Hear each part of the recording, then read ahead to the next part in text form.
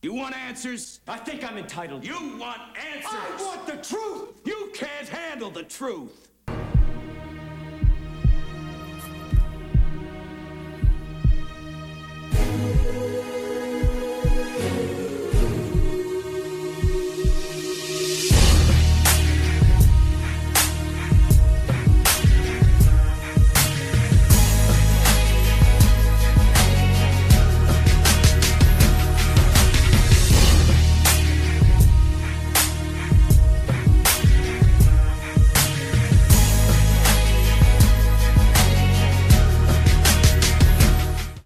Series that aired on Lifetime was shocking, even for those who had known about these allegations against R. Kelly for years. Alleged victims came forward sharing their stories with the show's producers. Now prosecutors are saying they too want to hear from them.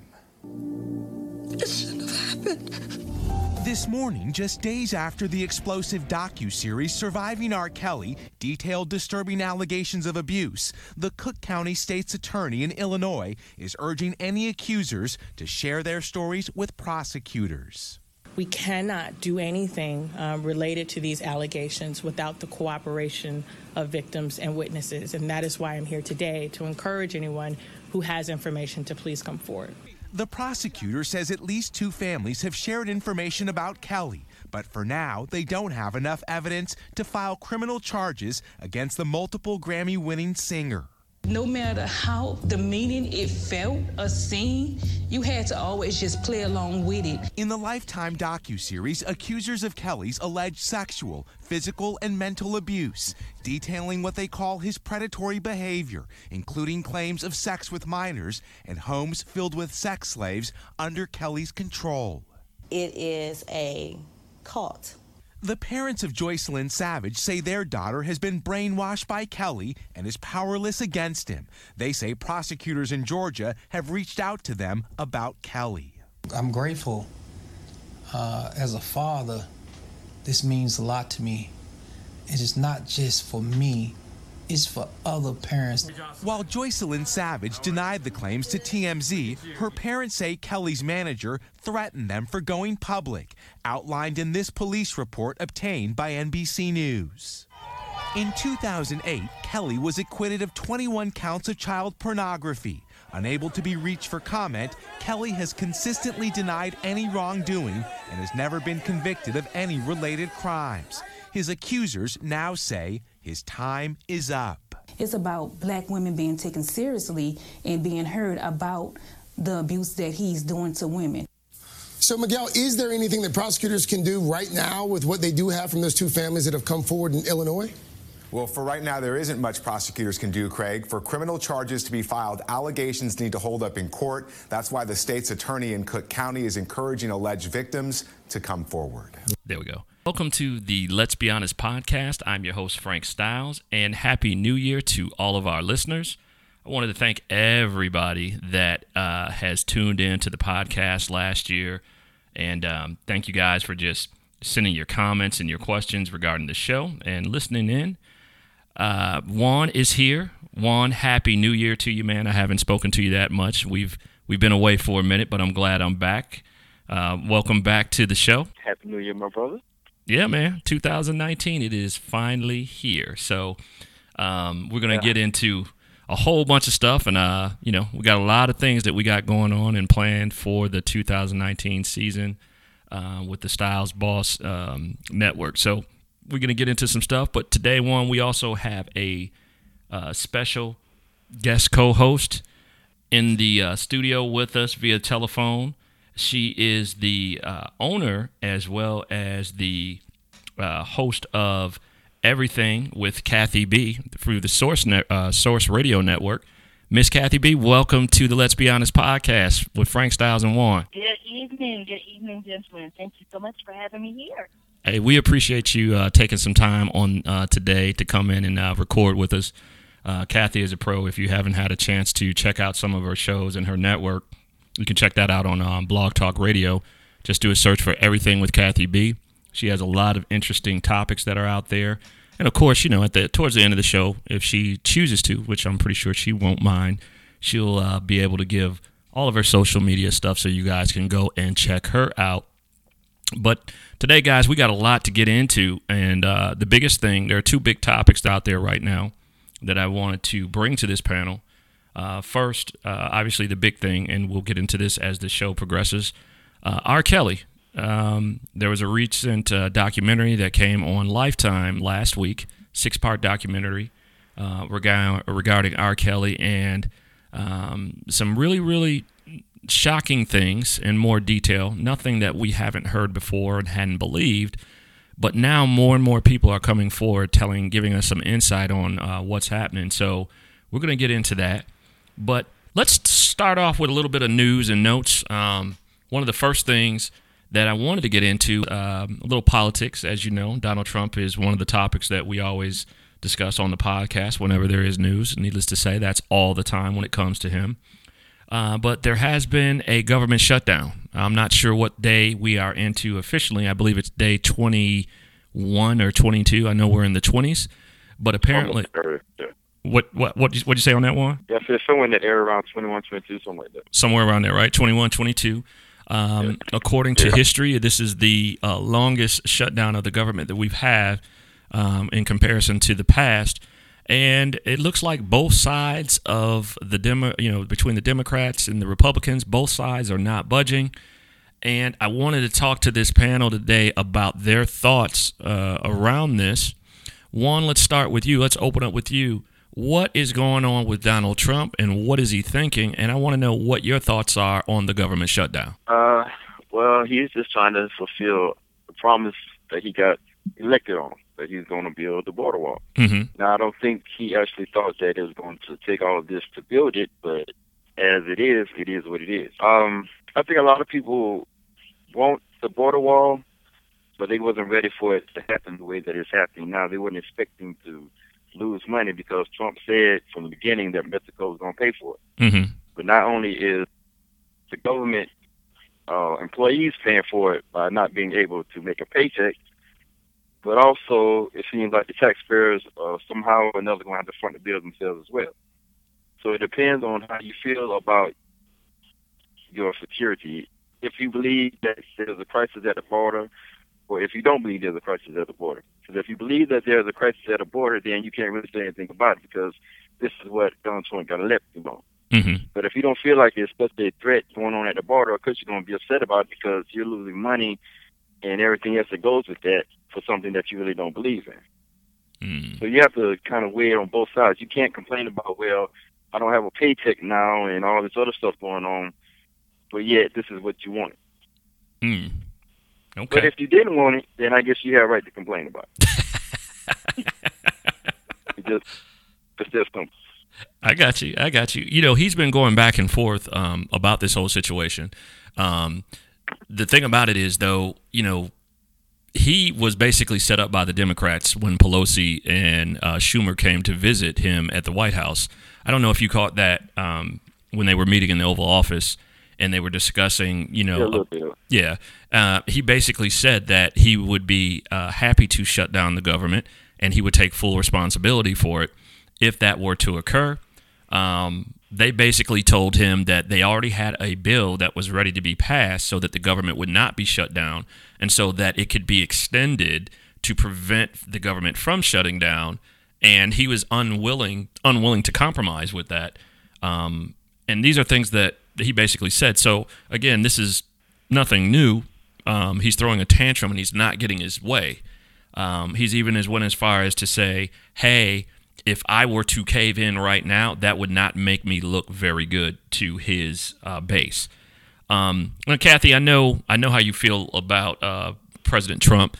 What were your thoughts on the government shutdown? Because a lot of things that are happening with the government shutdown, some people are furloughed, which means that obviously they have to work regardless of not getting paid. Mm-hmm. And then you have those that are not working at all, living paycheck to paycheck, rent is due. They were supposed to receive those checks on Friday. That has not happened. What were your thoughts when you heard about the government shutdown and seeing some of the things that he's actually has said? Honestly, my whole opinion on Trump and his decision making, and now we're into the government shutdown. My reaction is is this really necessary? Mm-hmm. Because you have people that are truly suffering, just as you said. You have folks that are literally going to work every day and not receiving a paycheck. Is that necessary? Then you have folks that aren't where they should be day to day and not getting paid. So my reaction is this really necessary? Also, too, I look at it as his decision making is based upon his ego. Really. And it's like he wants to show everyone that this can be done.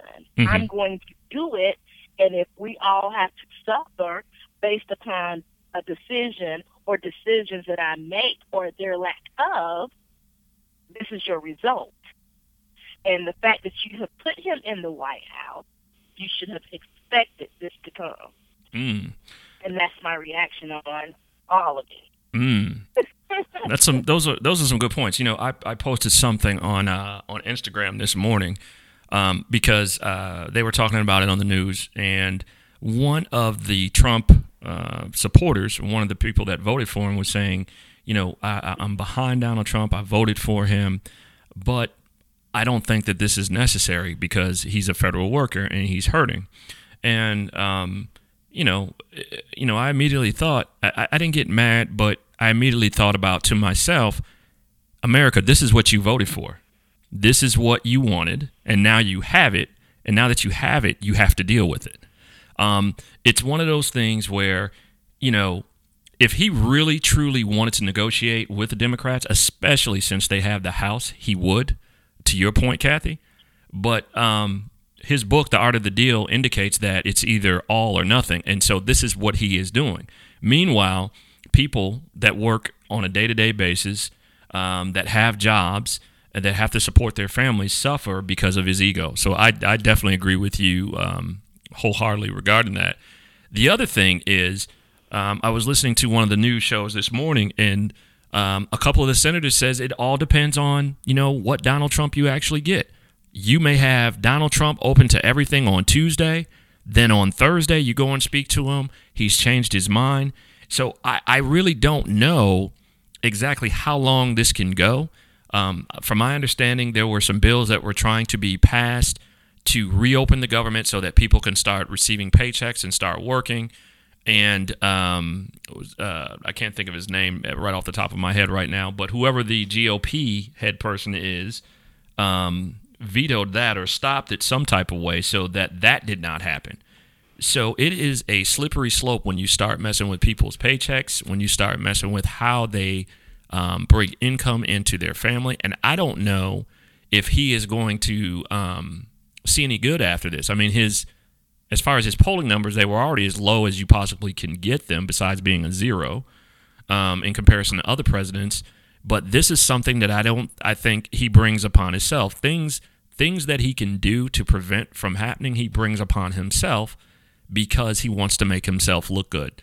And then it backfires on him, and then he doesn't know how to react. So I don't know, Juan. I think that in this particular situation, the smart thing to do is to get the government back open and then come back to the table to negotiate. What you think? Well, see, he already knows that if he does that, ain't nothing going to happen. So basically, he's at a stalemate. You already know that, okay, I'm going to open up the government.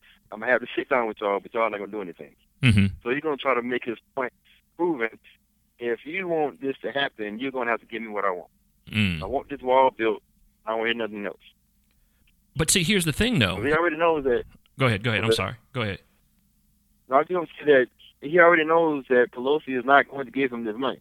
She said $1. So he says that this is the only way he's going to be able to do it. She said $1. Government closed. She said she said she'd give him $1. So I was cracking up with that. But here's another piece of information that you may or may not know. Right? In the American people, all of them may not know. Here is, they do have a point though, and again, and I'm coming in the middle, being an independent here, of coming in the middle. They gave him $5.5 billion last year, of which for border security, of which he's only used 1% of that. So there are some points to what they are saying. Yes, they know border security is important. Yes, they understand that you're going to have people coming through.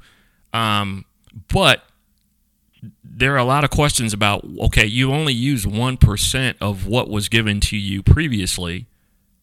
What are you doing with the rest of that money? You know, do you have it just sitting in a slush fund somewhere? As far as walls go, I don't know. A senator proved a point, or a congressman proved a point by climbing on the current walls that were there and showing that you could climb on top of that wall and that's not going to prevent anybody from coming in. And then, too, you keep hearing you want border security and then you want a wall. So what Trump is saying is border security is a part of the wall. That's what the wall is. Others are saying, no, border security is money to fund for more ICE, people, for ICE to be able to come and secure the border, and to put some things in place, more security in place to prevent people from coming over illegally. So I don't know. I just know that when people are hurting and they can't provide for their families, that can be a huge issue. They're already protesting. They're already in the streets. And I guess we're at the point to see of who's going to blink first. I don't know. It's crazy. I don't know. That's a tough pill to swallow, man. It is. But I think all of this didn't come about until this thing about the people that were coming up over the summer and over the fall from Guatemala and all these other. Before all that, when he had the Republicans in every branch of government, he could have did something then. Correct. But it wasn't until election time that all this other stuff started happening that now he wants to build a wall. So why didn't you build a wall when you had the greater chance of being able to build a wall without going through all of this? That's right. And again, that's a political backfire, right?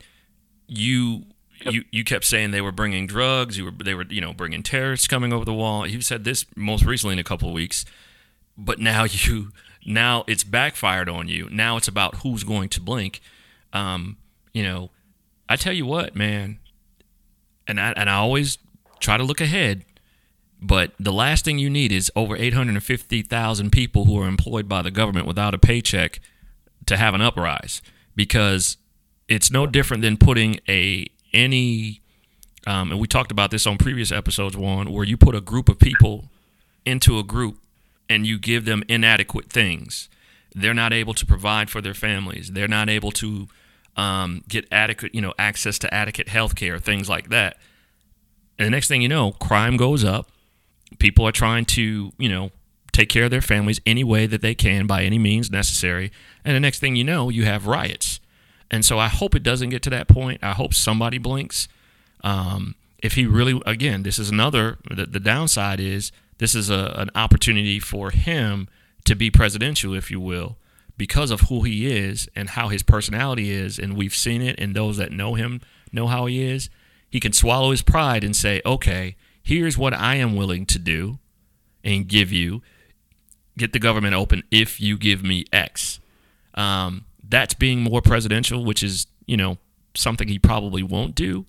But if you're unwilling to negotiate, those, I don't see how Republicans that back him are going to be able to stay in that place. Eventually, they're going to begin to fall off, and when they fall off, more pressure is going to be put onto him, especially if things are brought forward to say, hey, we have a bill here ready to sign. All you got to do is sign it, and you're not willing to do so.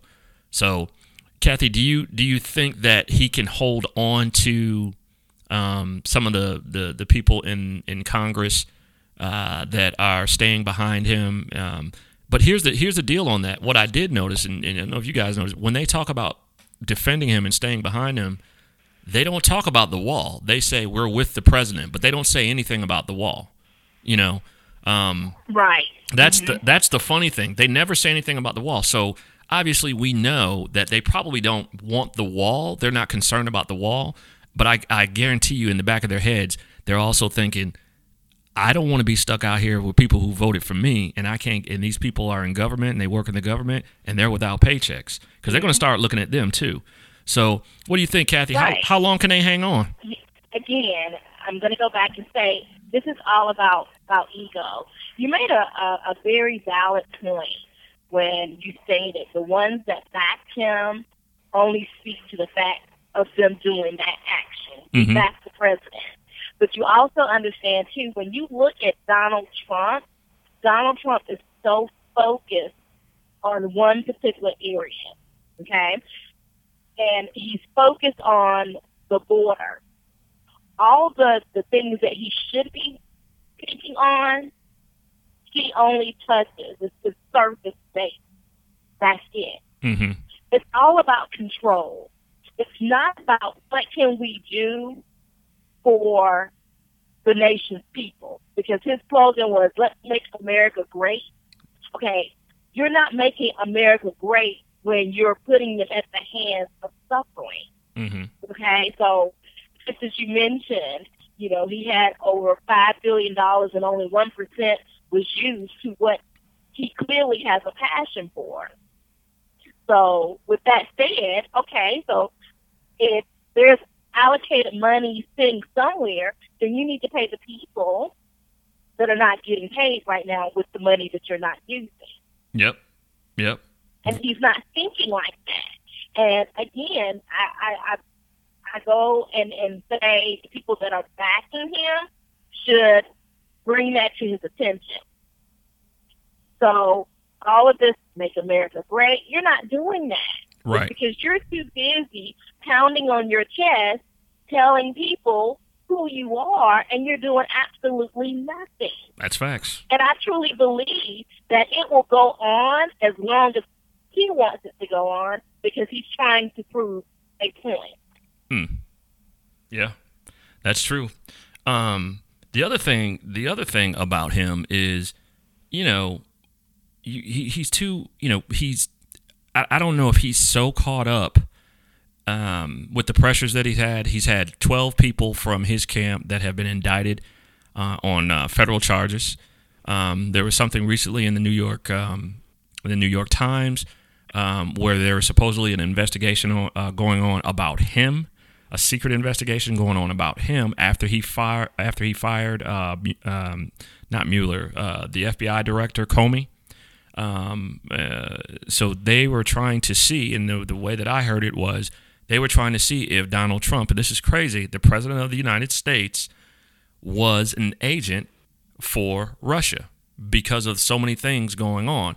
And when he fired Comey, what ended up happening was, when he fired Comey, they took that as a sign almost of you were trying to get rid of this investigation regarding Russian meddling. So, not to mention all the other things that he said, you know, regarding Russia and the way that he acted regarding Russia. I just don't know if this guy knows how to play nice. I don't think he does. But the one thing that I'm going to ask both of you guys about, and Juan, I'll let you go first. A reporter asked him on the West Lawn, or wherever, you know, the president comes off when he's walking on the lawn. They asked him, you know, Mr. President, what about the 800,000 people that were out jobs and that are not receiving paychecks? What do you say to those that can't pay their mortgage, that can't pay their rent? Can you relate to that? And he said, yes, I can relate to it. And I just shook my head. I shook my head because Donald Trump has never had to relate to anyone that had to work hard for anything in his life. He was born with a silver spoon in his mouth, so there is no way that he can relate to anyone that is living paycheck to paycheck, or only, you know, can only pay half of their bills or pay their daycare or whatever that money may need to be used for to eat. So he has no clue about what that is. And for him to say that, I was like, this guy, if anybody can't see that this guy has a problem, then there's something seriously wrong with you, because him answering that question, I mean, obviously he's the president of the United States. You don't expect to have him answer, you know, to say, no, I can't relate. But he could have articulated it. He could have said, you know what, you know, to be honest with you, no, I can't relate to that, but I do feel their pain, and we're going to do something to get the government reopened so that they don't have to keep going another month without a paycheck. There's certain ways that you respond to questions and certain ways that you can answer them, and you don't have to worry about how you look. But when the way he answered, he can't relate to that. He's saying, you know, speak with your, you know, your landlords, and they sent a letter out, and I don't know if you guys heard about this, but they gave these guys letters to give to their landlords for trade, saying, do you want to board or something for rent? And him being a landlord himself, owning, multiple properties in New York City, he knows that's not how the game works, because a lot of these landlords take the monies that they're receiving to pay on their own mortgages or other properties that they may own. So that hurts them as well. It's not as easy to go and do what they're asking. And that's what I mean by this guy is an out-of-touch president. So I don't know if you caught that one, but just from what I'm telling you, what do you think, man? I believe that a lot of people in the government are like that. They just don't understand what the everyday man is going through. Mm-hmm. Even on the Democratic side, they may say that they're for people of whatever, but they really don't understand because they really don't live the kind of lives that we live. Mm-hmm. They don't have to. They can stay off work and not do their job and still get paid. But if you miss a day, that might hurt you from eating for a week. Right. So it's really hard for even in the government level for people to really understand what a common man is going through. But I heard somebody have an idea of, not that it probably would work, but going to the bank with a pay stub and say, well, you know that I'm part of the government and trying to get a bank loan. Now, if the banks were behind that, then it wouldn't be a problem. But you know how greedy they are. They don't care about anybody but themselves anyway. Right. So there's ways around this stuff that people will be able to come together and work together. But it's not even like that, because all they're looking at is, this is Trump doing this, we don't like Trump, and we're going to do everything that we can to make Trump fail. Mm-hmm. It just makes me wonder that if Obama was trying to do this, would they be behind Obama, or would they do the same thing that they're doing to Trump? Yeah, that is... So they have to understand that they need to understand that them being political is really hurting the country. Mm-hmm. If you're not going to do it for one person, you shouldn't do it for another person. If you're going to do it for somebody, then you should do it for the other person as well. Don't make other people suffer because you have a problem with this man. Right. I'm not saying that he's a good person, not saying he's a bad person, but don't put politics into it. If you don't like this person, but still do what's right for the country. Mm-hmm. Mm-hmm. Try to come up with some kind of idea that the country is not going to suffer because you have a problem with this man and you don't want him in office. That's what people have to look at. Not just, well, I don't like Trump, so I'm not going to let anything that Trump does get by.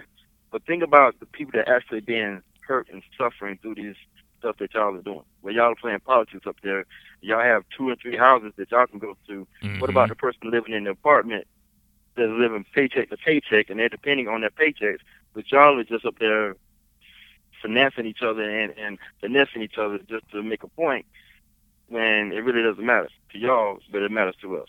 Right. The other part that I thought about were the TSA workers, guys. The TSA workers at the airport, they're furloughed, so they are working for free basically right now. My other concern is, and again, I'm always thinking ahead, if you're working for free, am I going to do that job as normal as as good as I normally do, or am I gonna half-ass do it? If you half-ass do it as a TSA personnel, as a TSA guard or whatever they're referred to as in the airport, it's quite possible something else could happen. Somebody from another country could take advantage of this current situation. So it is a very, very slippery slope with the way that things are going right now. Do you understand that, Kathy? Do you think, because think about it. I thought about this. I was like, TSA agents, because they were saying TSA agents were calling in more than normal because they knew because of the government shutdown, so they're not getting paid, right? So if I'm not getting paid, am I going to do that job as good as I normally do, or am I going to half-ass it? So, but what you think? I think, some will remain dedicated to the job. Uh-oh. Did we lose you, Kathy? I think so. I don't hear. We may have lost her. She come back. We'll get her back on. Yeah, we lost her. I just heard her leave, but she'll come back on. Hopefully she'll dial back in. But yeah, Juan, are you going to, that is a possibility. Somebody's half-assed doing their job because they're not getting paid. In a way, it's like, can you blame them? You would hope that somebody does the right thing, right? You would hope that someone says, hey. You hope. Yeah. You hope that you're doing the job because you love the job, not just for a paycheck. Right. Right. And you have to think about, what if that was your family member going to an airport? Would you want somebody to have check them, or somebody that's near them just because you're going through the things that you're going through. That's right. That's right. Kathy, you back? I am back. Sorry about that. No, it's no problem. My response was I truly believe that the TSA workers, the ones that are there, they're dedicated to that position, and they'll do the very best that they can. And then there are some that are there that are wanting the money. So it's just based on the decision. Right. But the one thing that as you all were speaking, I'm thinking about the fact that you have the Democrats in the House and then you have the Republicans. And you have all these other people that are being affected by decisions. To me, I think that they need to instrument some of these programs that they're not working on to assist these people. There are things out there that you can give to them while you're in the decision-making process. I actually seen a news story a couple of mornings ago, and they were talking about people are now beginning to look at entrepreneurship. A lot of people are realizing I am a paycheck-to-paycheck family. So what is it that we can do? You have some of these people that have been on these government jobs. Did she take out again? Yeah, probably before she's traveling that. It's okay. She'll come back. In the meantime, while we wait for her to come back. Going into the government Oh, there we go. Kathy, could you repeat what you said? The government position? You went out for a second for us. What I was saying was, I am so sorry. It's okay. What I was saying is that the news story that I seen the other morning, pretty much they talked about people igniting their passion. What is it that you wanted to do prior to taking this government job? So why not do that? Also, I stated that there are programs that the government has not yet worked or they put aside. Implement those programs to help people. Right. And I think that there will be a better outcome on the other side. Yeah, sort of but like again, I'm going to go back to this ego, Mm-hmm. and if we can get beyond that, a lot of things will get accomplished. I truly believe that. Right. I think that he is. I think there are only a few people in his circle that he listens to. One is, his wife. The other is his daughter. His daughter first, probably. It may take someone to within that circle to to get him to say, hey, let's negotiate a little bit more. What's so bad about this whole situation is all these things he does overtakes the good things that he's done. A couple of the good things that he's done, such as the prison reform thing that has taken place a couple of weeks ago, which a lot of black people were impacted by, first-time offenders, things like that. You heard about it a little bit, but you didn't hear about it as much just because of this whole situation. It's just a back and forth thing. And again, we've talked about this before on this podcast, Juan. At the end of the day, no matter what affiliation you are, whether you're on the right, whether you're on the left, whether you're in the middle, wherever you may be, or an independent, at the end of the day, government and politics should be on a bipartisanship type of, in a bipartisanship way. It should be done that way. You can't do it where it's just all about my side. Well, I don't like you. When my president was in here, you guys tried to do everything that you could so nothing could happen, and vice versa. So now you're playing tick for tat. Even if especially with the person that you're dealing with, like a Donald Trump, unfortunately, somebody's going to have to blink, or a state of emergency is going to have to be put into effect. And I hope that some of those programs that Kathy B was talking about can be used for those people. I heard one congressperson say they feel bad even taking a paycheck when government workers aren't getting paid. So my thought process is put your money where your mouth is. If you feel so bad about taking that paycheck, take that paycheck and say, I'm going to take two families. It may not be much, but I'm going to take two families within my district that work for the government that are furloughed or out and give them the money, or pay their rent or pay their mortgage or whatever you can do. This is a situation where you don't say things like that. Don't talk about it, be about it. And if you are so concerned and you feel so bad about it, go ahead and give that money over to two families or one family and buy their groceries, buy whatever they need use your paycheck for that month to give to those families. That's how you show that you really care. And but in reality, how much are they really making those, the government workers? Mm-hmm. I mean, it's not like they're making $50,000 a month. No. So people in Congress, in the Senate, they can lose a paycheck. Yep. It shouldn't really bother them. Yep. I mean, if you've been in the government for the last 10 or 15 years, you should have some money by now. Oh yeah, you do. So how is that going to bother you if you get one of their paychecks to help some people? It wouldn't hurt them one if bit. you really cared about their well-being. Not one bit at all. Not one bit. To your point earlier, what you said, some of these guys have 2 and 3 homes. They have properties. They own businesses. So there are, they have plenty of places where they have access to, funding for anything that they may want to use it for. But again, sometimes when it comes to money, that's when people get funny, right? Money changes a whole lot of different things, and you really, really see a person for who they are when it comes down to that type of stuff. So when they said that, I was like, okay, so just take your check and go take care of somebody within your district. You know what I mean? Like, as many contacts as these people have, they can reach out to someone and say, hey, I'm, Congressman such and such and such. They're having issues with their mortgage. This is not, none of their doing. There are a number of different things that they can do. But at the end of the day, we got a lot of people in Washington, unfortunately, y'all, that are out of touch with hardworking people like ourselves. And when you're out of touch with what's really going on, you lose reality, right? And I think that's what's happening with our government. They've lost a lot of reality. In the meantime, we continue to look like laughing stocks as a country. And hopefully, some of this is going to change, but I don't see it happening anytime soon. So I guess we'll just have to keep a pulse on it and keep an eye on what's going to happen there. So I don't know, man. You got any closing remarks on that, Juan? Just praying that this mess will soon be over with and everybody will get what they're trying to get. Yeah. And that won't be such a burden or problem to us. That's right. That's right. How about yourself, Kathy? Any closing remarks regarding this whole shutdown? Yeah, just, take a look at where we are right now.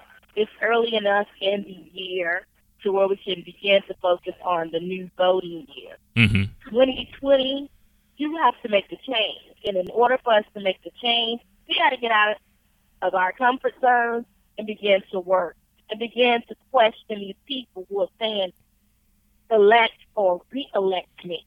Mm-hmm. Remind them of this very period right now and ask, what is it that you're willing and what is it that you're going to do?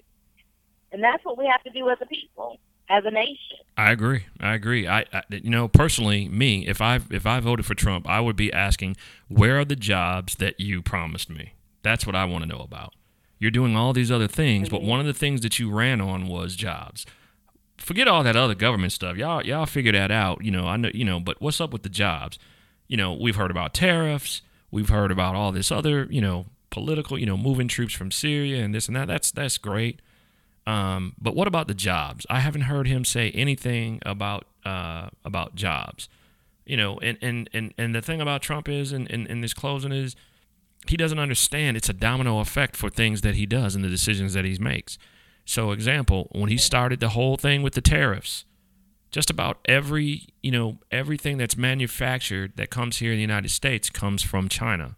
Our electronics, our computers, a lot of things that we use over here on a day-to-day basis. Now you start fooling with the tariffs because you felt like the deal was a bad deal. Even if it was a bad deal, China's now going to play a game with you, which is what's happening. And when you start playing game with other countries and manufacturing, you cost other business owners here in the United States money.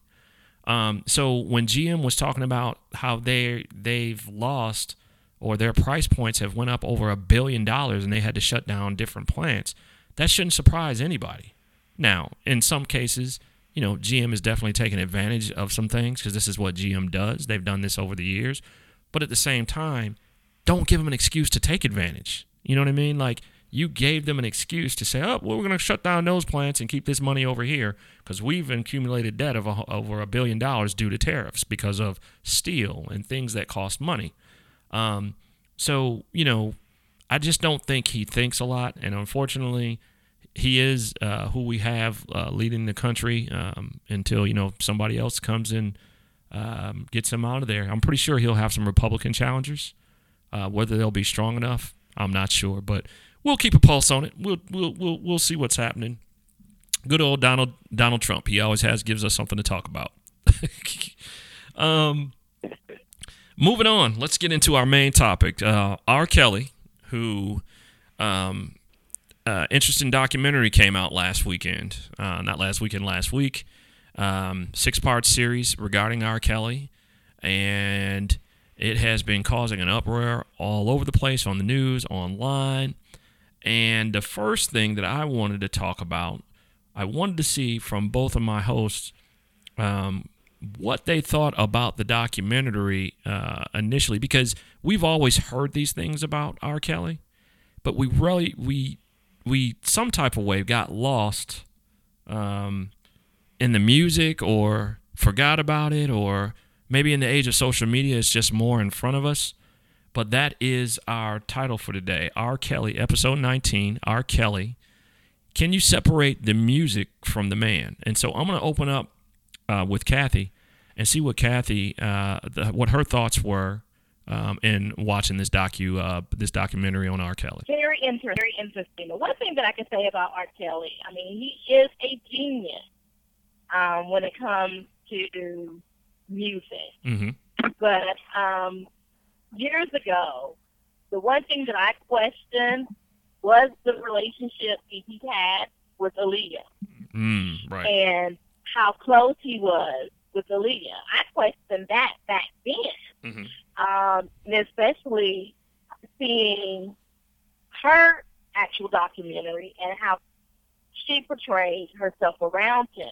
But at any rate, this is what angered me. The fact that the women are now telling these stories, but yet you knew he had a problem back then.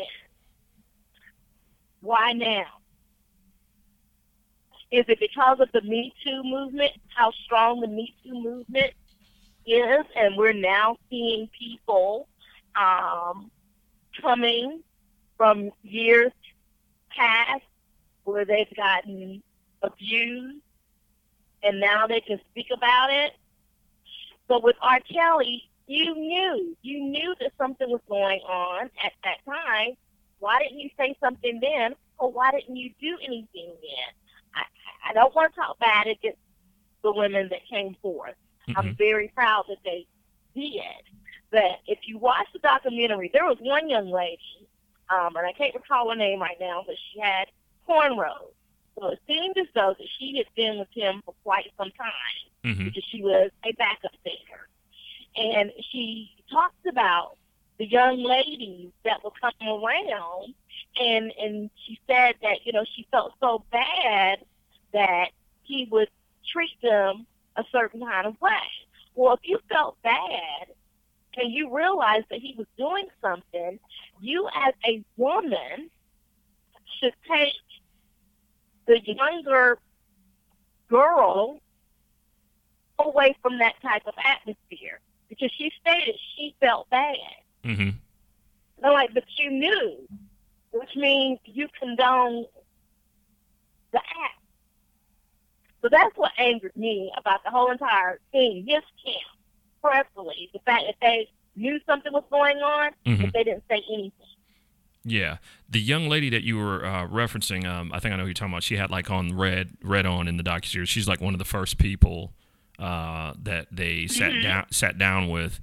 And that was also the young lady that said that I think during the on the bus that they had the bunks on the bus, on the tour buses, and they were. I was just about to say that. Yeah, the pranks. She wanted to walk in on R. Kelly and Leah having sex. Yes, she's the one that says that she walked in on them. But the funny part about it is, you have all these circle of these, all these people, and then you have your tour manager, you have your dancers, you have your singers, you have your entourage, you have people that have known you for years, and you questioned it, but you never said anything about it. What you watched it as well. What were your thoughts? I wasn't surprised. Mm-hmm. I just took it as what we do a lot of time is that we know that people are doing wrong, but instead of calling them out on their wrongness, we want to try to look at the good things that they're doing. Okay. It's kind of like we all know who the drug dealer is in the neighborhood, but because we throw the block party every now and then and gives out turkeys, we let it slide by. Mm-hmm. So for the last few years, we've been doing that with R. Kelly. We know that he's been up to no good, but because he came out with hits and all this other type of stuff, we just let it slide. And that's not how it's supposed to be. That's not what we should be doing. I mean, even with the Catholic people, the Catholic Church, the mess that they were doing, how's that any different? Mm-hmm. I mean, they knew that all these little kids were being molested, but because they want to keep up a reputation and not have people look down on them, they want to keep it on the rug. But if you allow stuff like that to happen, it's going to keep on happening. And when I looked at it, I couldn't find a good person in that whole thing. Mm-hmm. I couldn't find a good person in R. Kelly. I couldn't find a good person in whoever made him the way that he is. I couldn't find a good person in the parents that allowed their children to be around R. Kelly knowing that he was. They might not have any proof, but they heard things going on about what he was doing. Mm-hmm. Would you leave your child with somebody, even if you say, well, I'm not going to let my child out of my care, out of my vision, but you never know how your child is going to get away from you. So why would you still put your child in that predicament just because you want to try to make money off of your child? Mm-hmm. And that's what I think a lot of people were doing. They weren't looking at R. Kelly as, oh, well, this is accusation of him being a pedophile and all this other stuff. This is my opportunity to make myself and my child famous. And something really struck me. Okay. Out of the 30 years that R. Kelly has been making music, who has he put on? That's right. Who has he helped out? But besides Aaliyah and Sparkle, who has he helped out? Nobody. No. So why is it in 2017 you think that he's going to help your child and he ain't helped nobody the last 30 years? Yeah. What makes your child so special that he's going to do something for your child? So I'll fault them as well. Don't put your child in that position trying to make them famous and you think that you're going to make a meal ticket off your child. That's the wrong thing to do. I agree. Your child may have talent. Find somebody else to help your child if you know that this person might have these accusations going on around them. I mean, even with the sex tape, for the longest, I was trying to kind of buy into that. They were saying that, well, it might have been his brother. Mm-hmm. But after seeing his brother on that video, that was not his brother. His brother don't look nothing like him. Now, he said he doubled for him, though, remember? Maybe back in the day, maybe he was just, a little bit smaller. But he said he doubled body double, not face double. Body double, not face double. Right. No, I know what you're saying. I know exactly what you're saying. Nothing alike. I can see maybe in the body double in the videos or whatever, but you look at their faces, there's no way any time and period they look anything like each other, that they would get confused with one another. But, not to me. But see, one would say this, though, in that situation regarding that video, right? One would say he was brought up on charges and he was found not guilty for it. Why was he not found not guilty, though? That. Because charges. That's what it all boils down to. R. Kelly paid off whoever that was in that video, and they didn't press charges. Mm-hmm. Mm-hmm. So let's just play devil advocate, and let's say it's not the girl that Sparkle thought was her niece. Right. Well, somebody knows whose child that was. Yeah. Yeah. So why ain't nobody come forward and say, well, it wasn't this girl, but this was this girl. Right. And she was underage. So why wouldn't somebody step forward and say, well, R. Kelly was messing with somebody that was that young? Yep. What were you trying to hide? What were you trying to protect? Or what were you trying to gain?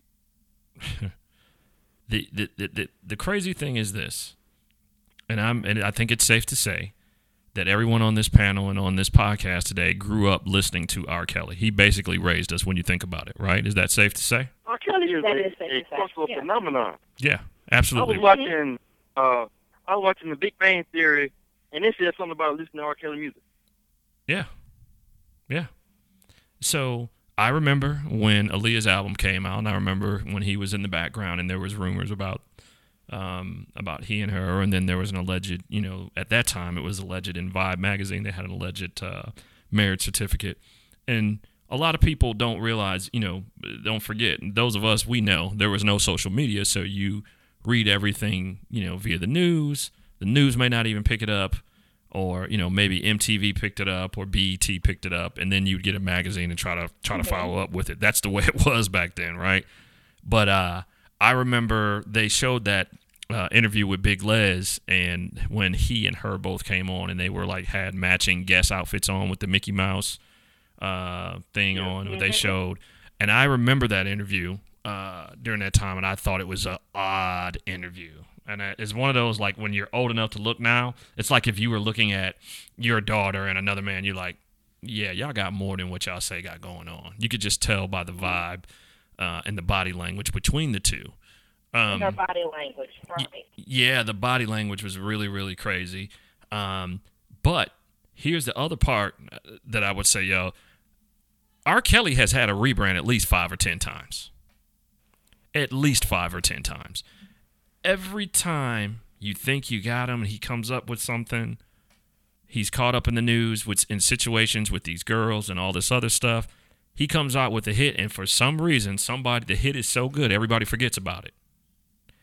I don't know how true it was, but I saw a video online, I think it was Thursday. It was his birthday just this past, I guess. And he was at some club in Chicago, and they were cheering him on. He was singing, and there were women that were there cheering him on, going on, and some say there was something like some woman was saying, "Take me hostage," and all this other stuff. Yeah, exactly. Yo, it shouldn't have been anybody there. you know what I'm saying? But you have to understand. Right. That and not only that, go ahead, Warren, I'm sorry. No, go ahead. I was saying, and not only that, but did you not hear right after the documentary his catalog? I mean, he had more sales to his catalog. Oh yeah, that was the other thing. That is ridiculous. It was crazy. You're supporting this man and this act, but be honest. When we were listening to his music back then, did we really pay attention to the lyrics? That was one of the things that when the documentary came out and they were talking about some of the reporters, they were like, well, he was telling you back then how sexually crazed he is. Mm-hmm. He's also saying age really doesn't matter. Mm-hmm. This is they made the point on Aaliyah's hit song, age is nothing but a number. Yeah. So he was telling you back then, it does not matter who I come in, and encounter with. I don't care about her age. I love sex. I want sex, and I'm going to get it. So we didn't think about that then. We thought about the beat was good, and the words sounded great until after the fact. Mm-hmm. So he really told what his life was about then. But then afterwards, I said, okay, does anyone think about this man and the fact that he's troubled and that he's crying? Back then, he was crying out because he's troubled. But the fact that he is great in music, his music hid the fact that he's a troubled individual. Mm-hmm. And he preyed on the ones that were very vulnerable and did not know. That's crazy. Juan, what were you going to say? I was just going to say that same mentality that those people had at that concert are the same people that are with them now. Mm-hmm. They have this idea and this image of who R. Kelly is, and they don't change that until they get into this situation with him, and then they start being abused by him. So same girls that are locked away with him now probably had that same mentality that he's just so great, he's so wonderful, he's a genius. And of course he didn't do those things. Those people are just making these stories up about him, but they don't really understand it until they find themselves in that same predicament that they're in. Mm-hmm. To Kathy's point regarding the lyrics, you didn't think about that back then. You just be like, yo, this is R. Kelly. This is what everybody bumping, right? Because I remember them saying that second album, the 12-play album, when that came out, they was like, that's when he really, really took off. And he just continued to grow and grow and grow. And by the time he had made I Believe I Can Fly, it was just, he was out of here then. I just don't think this younger generation of people that talk about it on social media and stuff realize how powerful R. Kelly was back then, because the hits kept coming. I mean, there wasn't anybody. I mean, when you start having people come to you for hits to write songs, and I'm not just talking about black artists. I'm talking about Celine Dion. I'm talking about, Celine Dion. That name by itself is enough, But he's worked with Janet Jackson, Michael Jackson. He's worked with Whitney Houston. He's worked with. I mean, there's a list of people. That's not even hip hop superstars that he's worked with. He's got a ton of hip hop stars that he's worked with.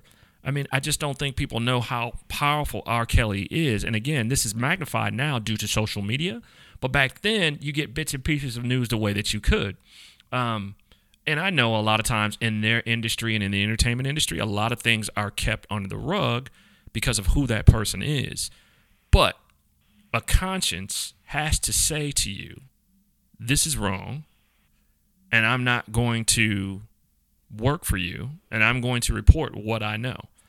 And I know some people, if he was that powerful one, some people, especially women, they could have been scared, right? Especially if somebody say, I can have such and such do something to you, right? But the one thing that I gotta give to this documentary is they did highlight other celebrities who have been in this same situation. Chuck Berry, Elvis Presley, Woody Allen. For God's sake, Woody Allen married. He ended up getting a divorce from his wife because he married the stepdaughter that they had adopted. That's Woody Allen. So I know when I was thinking about this and talking about this for the podcast, my thought was it a time that we were in where this stuff was normal? Let me give you an example of what I mean by that. A lot of people have been bringing up the fact on social media that if you remember in high school, there was always a guy that would come by and pick the pretty girl up or the most popular girl up in school that you knew was out of high school that was older, and she'd drive off with him, and nobody really said anything or questioned it. And I'm wondering during that time, because all this stuff is coming up and some of these accusations are coming up, not just on R. Kelly, but on other celebrities from 10, 20 years ago, 30 years ago, some of them, were we in a different time where some things were just acceptable? And when we look at it now, you're like, no, that's just absolutely wrong. But do y'all understand what I'm saying about the whole high school thing? There's always been a guy, and it seems like that I can remember, an older guy picking up, a young lady that may have been a junior or a sophomore, in high school, and he's been out of high school for 2-3 years. Yeah. But except for Aaliyah and the 14-year-old girl, the other ones were 17 and up. So can that be considered by law lawfully to do, even though he was older? Because in Illinois, the consensual age is 17. Mm-hmm. So technically, they can't prosecute him on that because he was within bounds doing that. So with those type of people, it's a problem that he was dating somebody that young, or the abuse that he was putting them through. Which one is it? Are they really upset about? Right. Because if the law says that you can date somebody that's 17 and you couldn't be 25, 30 years old, so what can you really do about that? I think if parents have no problem with that, then what can we really do about it? Here's the deal. I hear what you're saying, and Kathy, I'll let you respond to that as well. Here's what I say. I say this because, and Juan, when we growing up, if you were 17 and you were talking, and there was a young lady that was interested in you that you were 15, people would say something to you. You know what I'm saying? Yeah. And now we know that in this day and age, if you have a girlfriend or you have a wife or a fiance or whatever, and you're 2 years older, that means nothing. My thought on that is, yeah, she may have been of age, right? But she is still very, very immature, even though it's naturally known that most girls at that age are a lot more mature than boys. But she's still very impressionable. She's still very immature. Now, if you take someone that, let's say, in their 40s, and there's a young lady that's interested in a man that's in his 40s, and say she's 27 or 28, then that is a much more, to me, and this is just my opinion, that is a young lady that's a little bit more mature in age and able to determine and make her decisions, more mature decisions on who she wants to date. So by any means, I don't think what we're saying here is that there's anybody, an older person can't be with a younger person. But what I think on that is, she may have been of age, but she's still very impressionable. She's still very immature. Right. So you being the celebrity that you are, you should, one, you should know better, but two, she's going to be magnetized by your celebrity. You know what I'm saying? Mm-hmm. So it doesn't matter to me. So by law, I probably... But even with that, you still had those 2 30-year-olds that got caught up in this mess. They should have known better themselves. Yeah. But again, the celebrity, right? What is that excuse? Exactly, that celebrity. The celebrity part. They're looking at what they can get from it. Yeah. Go ahead. I can be bragging about how with R. Kelly.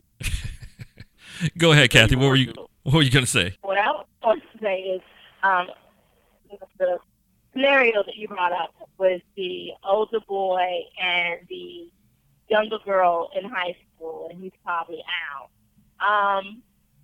That probably was at a time acceptable. And I use myself as an example. Mm-hmm. When I was in high school, 17, I was dating a guy that was 21.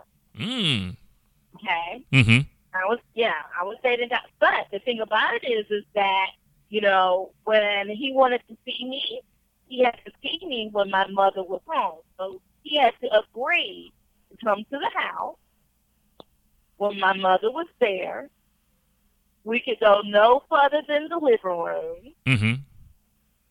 And when he wanted to take me out, one of my sisters went with me. So it was control. Mm-hmm. I got you. So I think when you have those types of situations, and the fact that the young man is meeting the family or what have you, then I think you will be okay. But going back to the R. Kelly situation, just as Warren said, where were the parents? Why were the parents making these types of decisions?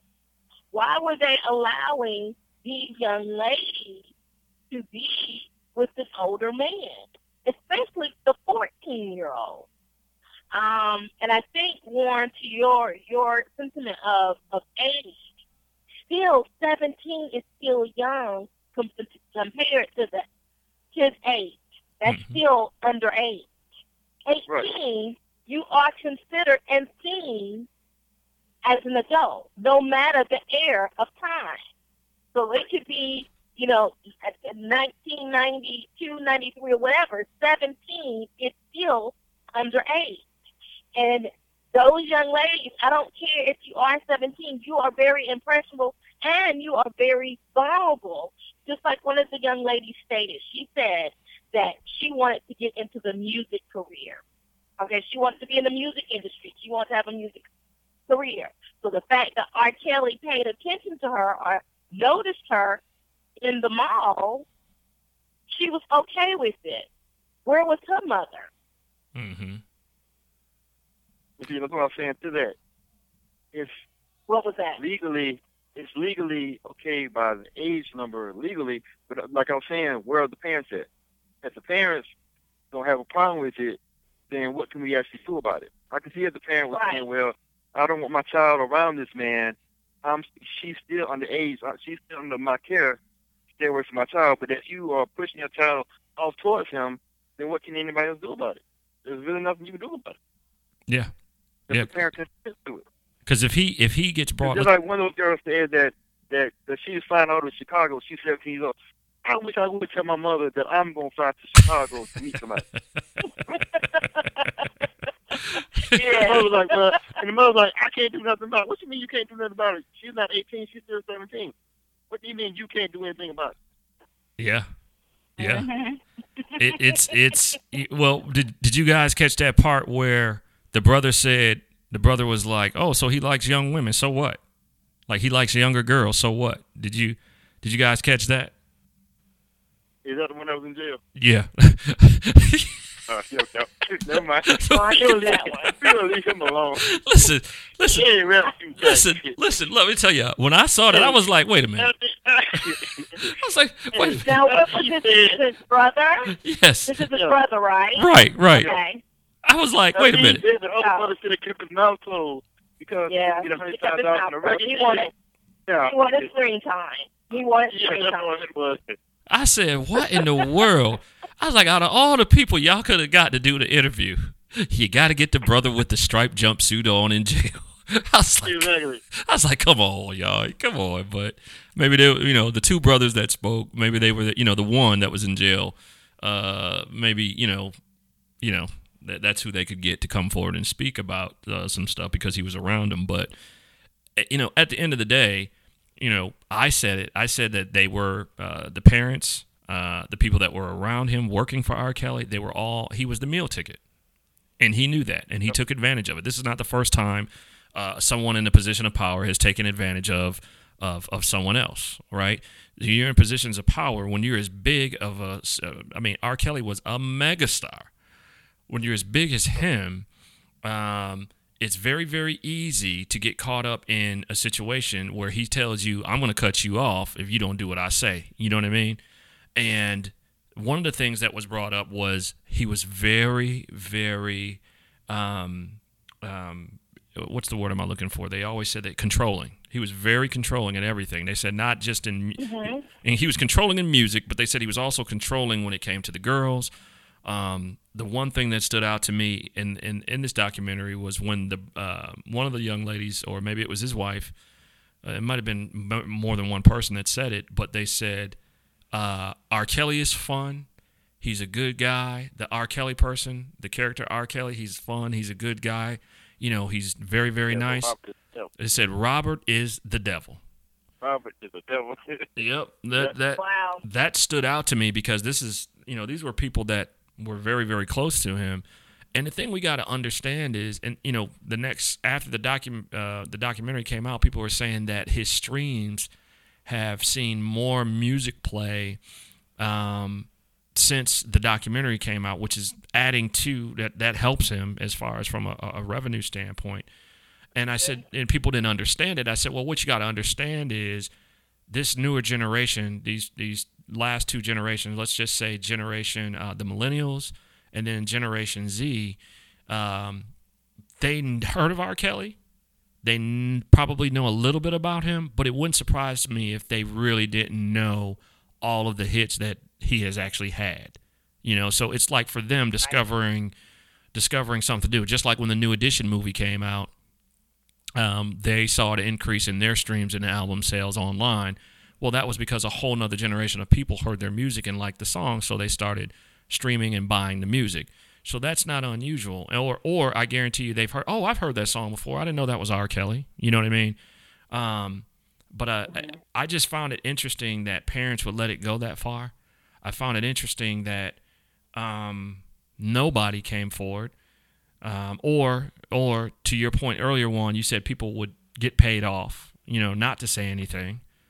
But one of the men, and I think it might have been the tour manager, did say that he did come to him one time and asked him and said, "Hey, man, I need some, I need help. I'm recording these girls. I guess it got to be too much, and there was a piece of guilt about him. He felt guilty, and he said, "I need help. This is going to end up getting me in trouble." And I don't know if it was after the first video came out, but they said that he had a habit of doing that. And it's just a lot of sick stuff that they talked about, like the gym. I don't know if you guys heard about, the incident with the gym and the bed being at the futon in the middle of the, that's just, he's. Oh, no, that was in the recording studio. Huh?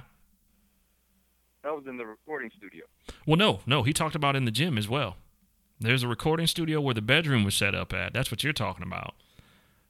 But one of the young ladies mentioned that they were in the midst of playing basketball once, and then another young lady came in or something, or he had a young lady there, and they stopped, and he pulled out the futon, and that they just went at it right then and there. So that's the type of person that you're dealing with. The young girl that you were talking about that he met in the mall, she said something about after it got really bad, he'd make her perform sexual acts on, he'd have her perform sexual acts on him, like while his friends were in the car, like degrading stuff. So that's a sick individual.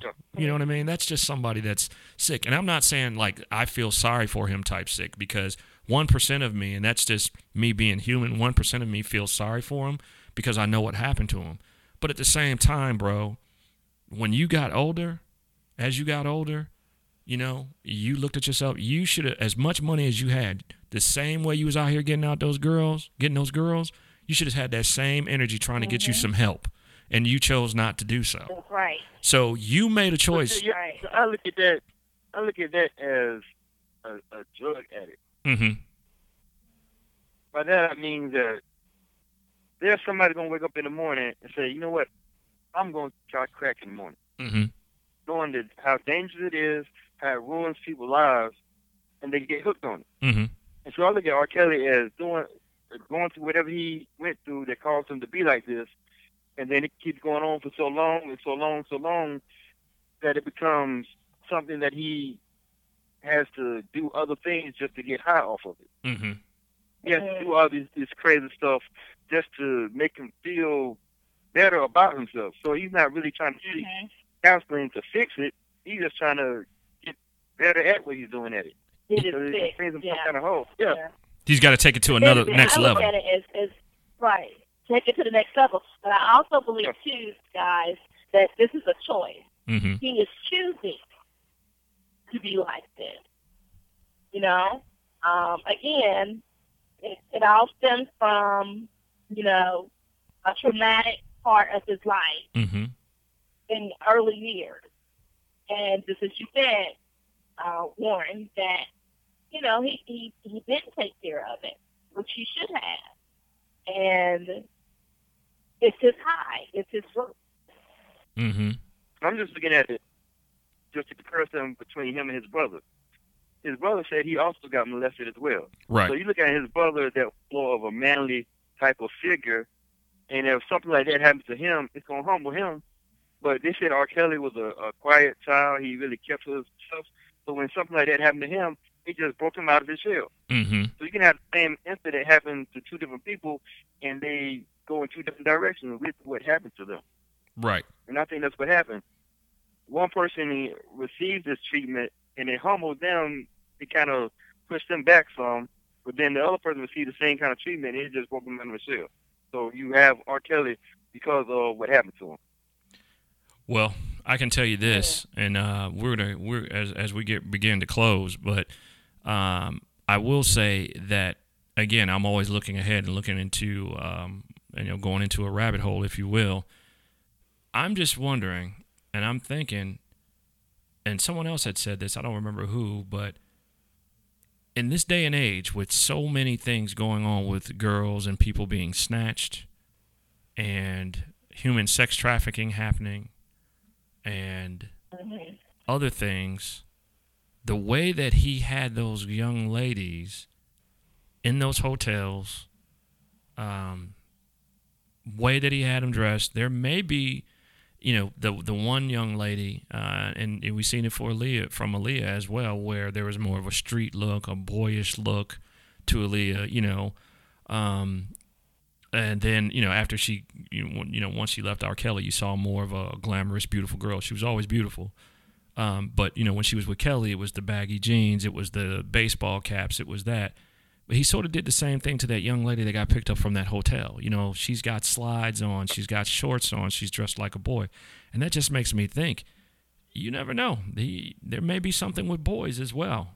Someone as sick as he is. They also said that he had her put on some kind of like makeup, like she had a beard or something. At one point in there. Yeah, it's just some sick things. But I had heard earlier, I don't know why they didn't bring it up. I don't know if it's connected to what's going on now, that he was kind of mixed up in some kind of homosexual kind of activities. See. They didn't bring it out in there, but in the earlier report, I heard something about that. Might have been like 6 months ago, something like that came out about it. Now think about that, and think about this day and age. He has access to things in this day and age as simply as picking up a phone or going online and being able to get girls. Think about having people when we know these people are out there, and there's some sick people out there where you can call, you can get a girl, you can get, and what's crazy about this is Madame posted something on her Instagram as well, Juan, today, about not human trafficking, I don't want to lie, like mail order bride type deals. It's actually legal here in the United States. So what that means for our listeners is there's an article, and it came from CBS and the Associated Press, that says that you can order someone from another country as a bride to bring them here to the United States after paying so much for them. And in this specific instance that Madame was given, it said that there's a 49-year-old male in the United States seeking a 14 or 15-year-old girl through a male bride type registry type deal from overseas. So in this day and age that we are in, he had money back then, like in the 90s, 2000s, he had money. So, yeah, that's how you can get it. But it's even easier access for him, I guess is what I'm trying to say now. You never know. This guy, he could have a ring. He can have, because the way I was looking at it was like, okay, he's got girls at this hotel, he's got girls at this hotel. They talked about how they put him in a house. One girl was in this room, this girl was in this room, this girl was in this room. To me, that's a ring. You got these girls going in and out. You're holding them against your will. That is, to me, in my opinion, that is human trafficking. That is human trafficking. It is. You're holding them against your will. You're doing all these things, and you have the money to do so. And there are people that will do anything for money. And I think one thing that we can all agree on, not speaking for everybody, but one thing we can all agree on is a lot of those things wouldn't have happened to those people, to Juan's point earlier, if it wasn't about the money. And I heard I can't think of his name. Is his name Kareem Biggs? Anyway, I may have his first name wrong, but I know they call him Biggs. Biggs is one of the first founders of Rockefeller Records. Yeah. And he said in an interview, and it really stood out to me. He said, money changes, money can change people. And he said, if you're willing to do anything for money, what does that say about you? He brought up a point here recently. He said somebody had reached out to him and they wanted Jay-Z to come and do, there were two people that had reached, two different people. One person wanted him for like an hour to perform, and they were willing to give him $3 million. And then somebody else offered like $5 or $10 million for 1 hour. And he said, hey, he called Jay up and was like, yo, Jay, this person wants you to do XXX for it. And he's like, Jay was like, nah. He's like, I'm good. I'm not on that right now. You know what I mean? So what that's telling me is Jay, and his point was Jay-Z is basically saying it's not about money anymore. You know what I'm saying? I'm married. I have a family. Mm-hmm. That's what life is truly about. And a lot of times we get caught up in so much in money that we forget that. And again, Juan, and you guys will see this tomorrow on my Instagram. We'll start doing something called My 2 Cents. So make sure you check me out and follow me at Frank_Styles, STYLZ. But tomorrow morning, I'm going to drop this every Monday, and I'm going to be talking about a blue check mentality. And Juan, we've talked about blue check mentality before, or being blue check. Society tells you that in this day and age, Kathy, that in social media, if you don't have a blue check mark by your name, you're a nobody. Society says that you're not important because you're not important enough for them because you disagree with what they're saying or you don't agree with their ways. You're not important enough to make a comment about how you feel about a situation because you're nobody, because you don't have a blue check mark, or you don't have enough followers to be responding to that person. When did we get like that? And it's crazy because at the end of the day, if these millennials understood what real work was, they would understand that these people that they look up to that are making real money and doing real things, there was no social media era at the time that they were actually doing it. So when you look at somebody like a Sean Combs, a Sean Diddy Combs, he didn't have no social media to get to where he is today. When you look at a Jay-Z, he didn't have any social media to get to where he is today.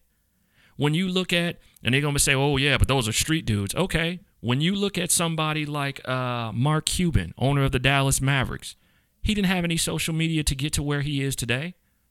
That's what makes their story so inspiring. And these kids got to understand that you have no right to say no one is as important as you because you got a bunch of followers. And half of the people that are out there on these social media platforms saying all this crazy stuff and acting like they're living a lifestyle couldn't give you $1,000 that same day if they had to. Because it's all smoke and mirrors. We got to get out of that mentality of thinking. You know, you want to be paid, you want the bag, right? But you don't want to put in the work to get the bag. We got to get out of that. Right. And that's exactly what I was going to say. These people, the men and women that you mentioned, they put in the work.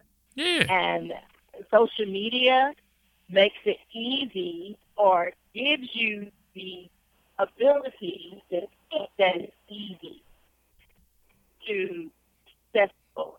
Just like Beyonce and the society has perpetuated it to be so. Yep. So, you know, it's, again, I think it's going to take men and women like us to continue to bring programs like this to educate. That's something that, and this is like a side note, that I tell my boys all the time. Nothing is given to you. You're going to have to work. And the people that you see on Instagram or Snapchat or, you know, whatever social media that you frequent the most, you got to think about why they are doing it. Yep. You know, they want that instant fame. Yep. But in order to get the fame, you have to put in the work. Yep. It's not hard. And It's simple. It's not hard. It's simple. Put in the work, and you put in the work long enough, the rest will come. It's as old. Yeah. It's as old as apple pie. It's not that hard. It's really not. You just got to put in the work. Right. Juan, what's your thoughts in closing? So we've made this lottery mentality though. Mm-hmm. All you need is one video to go viral, and you're it. You're on now. That's right. That's why they have all these stupid challenges and all this other stuff going on, because they just trying to find that one thing that's going to put them in the limelight, and they got it. That's their 15 minutes of fame. I mean, just look at that little girl, the Kids Outside girl. Yeah. Yep. She's famous now. Put her on way. Acting like a fool. Yep. That's basically all she did. Yep. That's why, you know, you gotta to Kathy's point, you gotta keep pushing that agenda of working hard and hard work. And the other part is too, and a lot of times we forget about this, being kind to people, man. People forget that. Like, you know, we're in such a fast, go, now society that you got to be kind to people, man. You know, you never know what you say to a person, especially someone in service, how that can affect them. And I make it my point to make sure that as kind as many people as I possibly can. When you're kind to people and people see you trying to do something positive, those that have been there and those that can help you get an opportunity are more willing to help you than they would if you weren't a kind person. That's just the way that I look at it. And stop looking at everything as a payday. Sometimes there's going to be opportunities, and it's going to be up to you to decide if you want to take that opportunity. Sometimes an opportunity is not always about getting paid. It's about gaining knowledge to help you get to the next level. And when, you know, we start getting back to that, we'll stop seeing this this whole, you know, this mentality of fast and it's I want it now, or I don't like what you said, so I'm gonna drag you. And then my answer, instead of responding educationally or responding to you the proper way, is to block you. That's so corny to me. But that's the way that these kids do things now. That's the way that they handle stuff. So, you know, as we close, that social media thing has really hit, and I think has really pushed this whole R. Kelly situation even more, because again, back then we didn't have access to as much information and data as we do now. So we'll stay posted on it, and coming up in some of the episodes as information comes in, we'll definitely report on it. But I want to give Kathy B an opportunity to give our listening audience and Styles Boss Studios and Productions. Give her an opportunity to give her social media out so they can check her out, and as well, make sure you guys go follow her. But Kathy, give them your information so they can check you out. Yes. Again, thank you, Frank and Warren, for having me on tonight. I truly appreciate it. Everyone, you can go out to Kathy B, Source Radio Network on Facebook. You can also go over to our main station page, which is Source Radio Network, and definitely check out over 2,000 shows on Blog Talk Radio. That's blogtalkradio.com/Source Radio. Hey, Warren, could you tell she's done that before? Yeah, few times, yeah. Oh boy. Hey, we appreciate you coming on, and hopefully we can get you back on throughout the year, because we could, I know there's some you've always got great topics, and you're always a good go-to for information, and have you come on if you're willing to come back. This has been episode 19 of the Let's Be Honest podcast. And don't forget, guys, you can follow me on Instagram at Frank_Styles, STYLZ. You can catch me on Twitter at FrankStyles1. And obviously, the Facebook page is Styles Boss Productions. Make sure you go out and like that page and check that out. Got a lot of stuff coming up for 2019. Hopefully, we're going to be able to start some live streaming, and we are in the process of producing a more less serious show, a little bit more about hip-hop culture, and we are looking for co-hosts. So if you are interested, make sure that you check us out. You can also hit the website at bossradiostation.com. You can email me at frankstyles@bossradiostation.com if you are interested and you think you have what it takes. And we're going to be looking forward to that show. That show probably will start launching sometime in March. And we've gotten a few people that are interested. So if you think you got what it takes and you're willing to put in the work, feel free to reach out to us there. For Kathy B and my man Juan, this has been episode 19 of the Let's Be Honest podcast. I'll talk to you guys real soon. Remember to be good to others as well as to yourself.